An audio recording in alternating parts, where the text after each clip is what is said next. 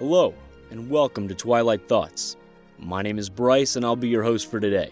We'll begin in a moment, but first I'd like to let you know that soon you will be entertained by news, reports, scandal, and of course, speculation. Bryce the Tower, we are ready for takeoff.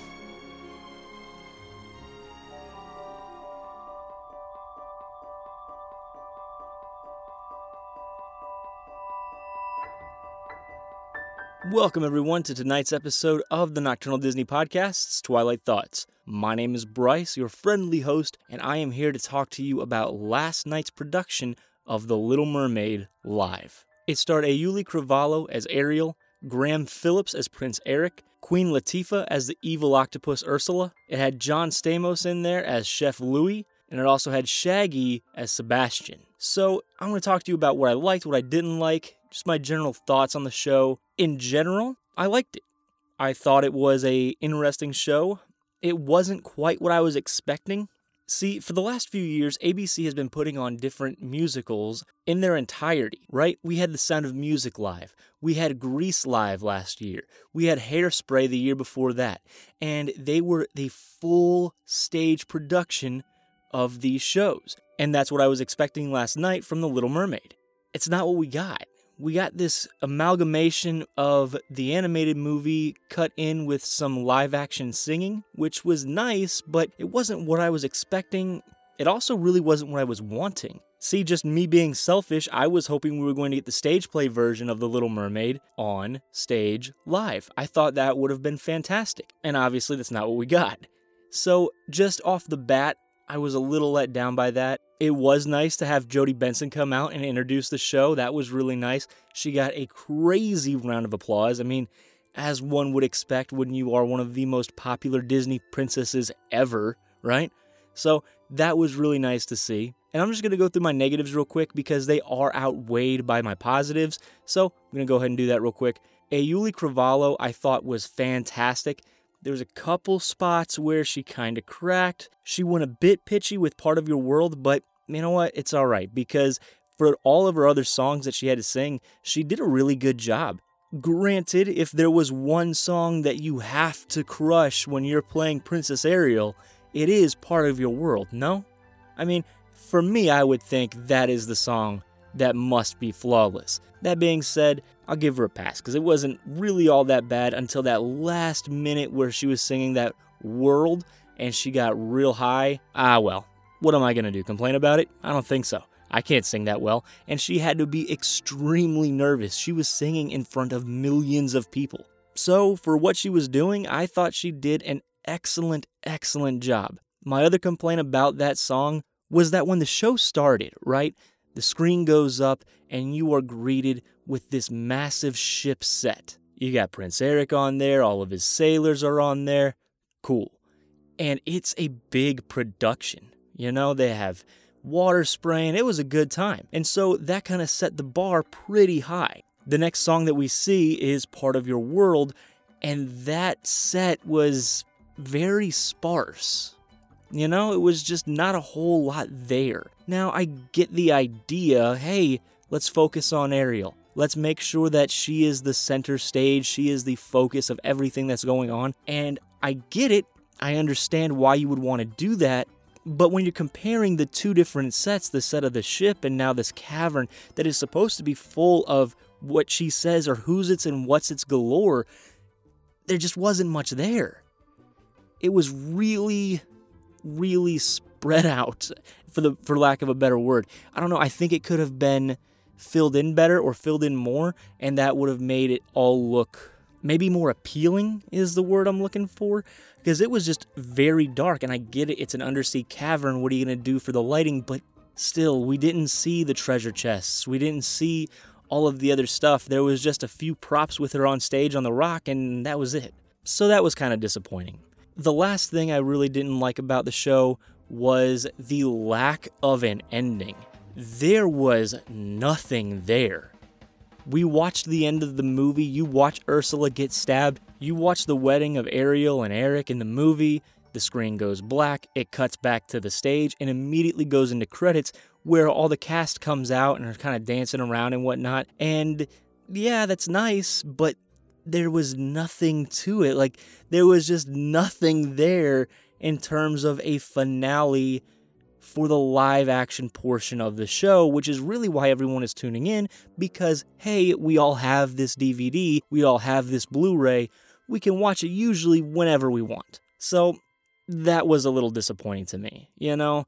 And what little ending they did have with everyone dancing around, you're watching that through the credits, and it didn't work. It didn't work well. I will say that the dog that they have to play Max is stinking adorable. You just want to get in there and just give him a big hug, you know? Oh man, he was super cute. I loved him. And to that point, everyone else in the show was really well cast. Yuli Cravalho, I know I already touched on her, she was really, really good as Ariel. Minus that one part of that one song, she did phenomenal. Her and Graham Phillips have a duet that they brought over from the Broadway play into this show that's called If Only. Now in the Broadway play, it's actually a quartet and not a duet. Obviously, you'll have Ariel and Eric in there singing their parts, but you also have King Triton and Sebastian in there as well. Now, that is actually my favorite song from the Broadway play. I think it's really cool. It's really fun to hear all four of their voices kind of mixing together, coming together, pulling apart. It's really well done and really interesting to listen to. That being said, even though they took out the King Triton and the Sebastian part of the song, they do a really good job presenting this song. And I was really happy because I really like the music from the Broadway play of The Little Mermaid.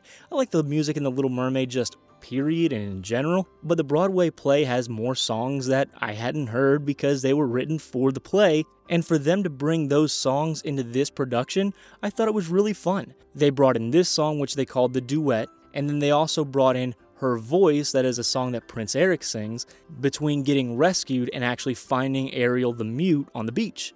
And as far as singing that song, I really think Graham Phillips killed it. He did an excellent job. So much so that I would consider going back onto Spotify or onto YouTube or whatever and listening to his version of that song. I think he did a really good job. The other person that I was kind of curious as to how they were going to sing the songs in the show was Shaggy.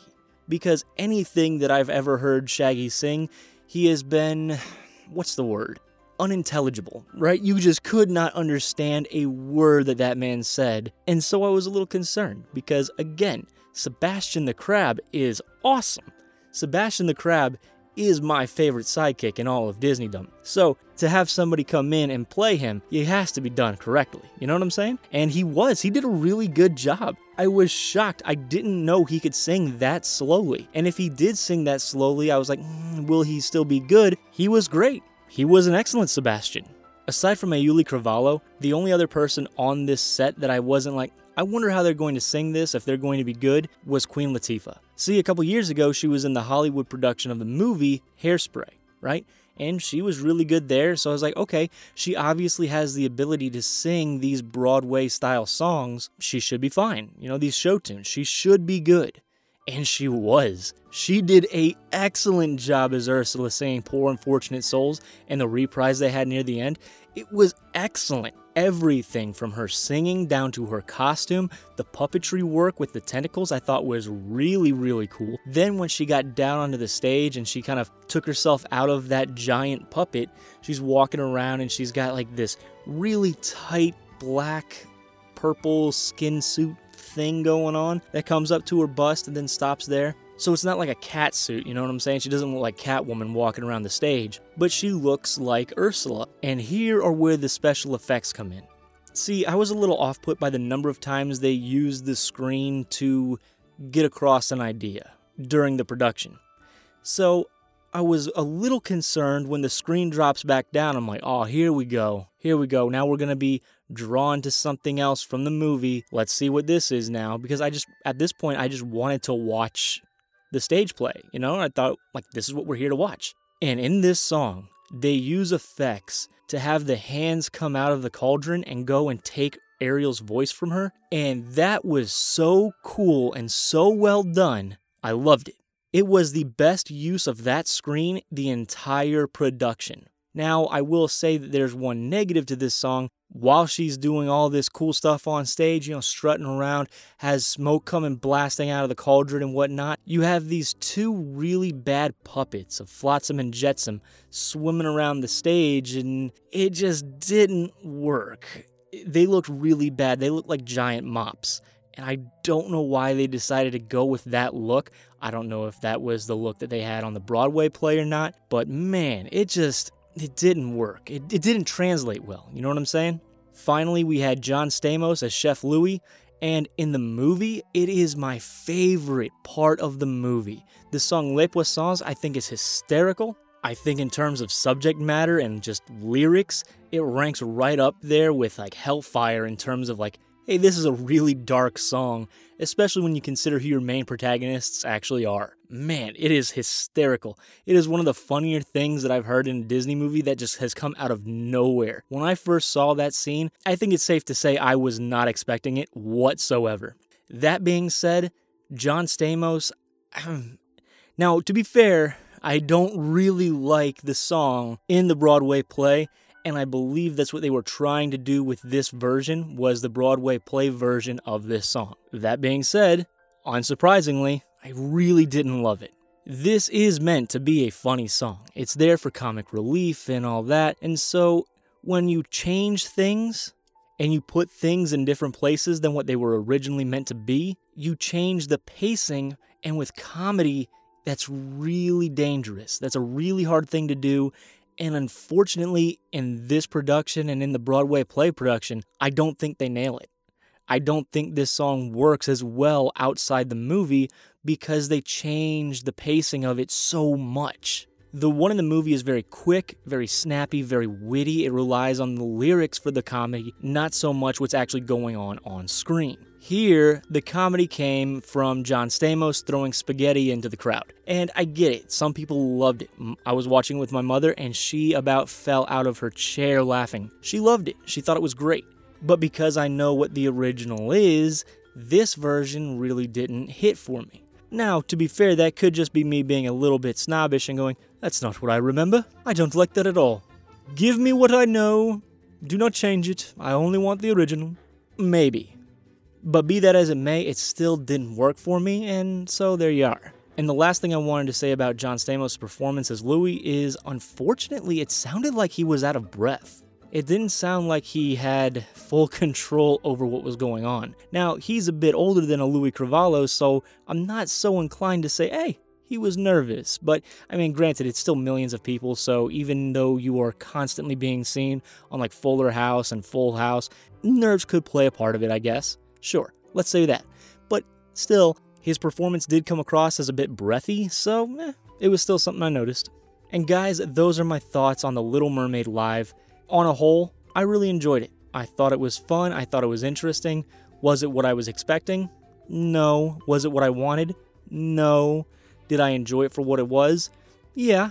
It was for kids. It was a production really pushed towards children, and that's what Disney kind of is as a company. It's really more for the children and the children in all of us, right? Would I watch it again? Probably not.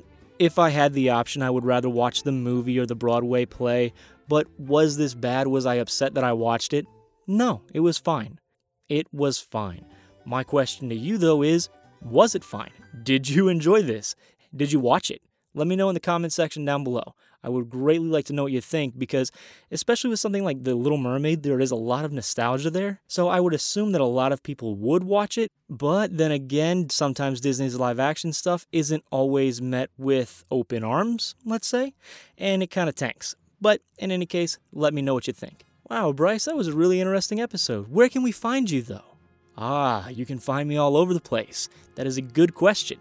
You can find me on Facebook. You can find me on Twitter, Tumblr, SoundCloud. You can find me on Instagram. On Twitter, you can find me at Disney Nocturnal. And on Instagram, you can find me at the Nocturnal Disney Podcast, all separated by underscores. You can email me if you like at bryce@thenocturnaldisneypodcast.com. And you can find all of our back episodes on iTunes, Newgrounds. You can find us on YouTube, Spreaker. You can find us on Stitcher. You can also find us on Spotify if you wanted to check us out there. And I do mean all of our episodes, all of our back Nocturnal Disney Podcast episodes, all of the back Twilight Thoughts episodes. Me and Chris used to do a movie review show called the Moment After Podcast. You can find those relics in there as well, and that's all on the same feed, so you don't have to go hunting for a million different channels to get the different shows. Guys, thank you so much for listening. I really do appreciate it. My name is Bryce, and on behalf of our entire crew, thanks for soaring with us. And have a great day wherever your final destination may take you.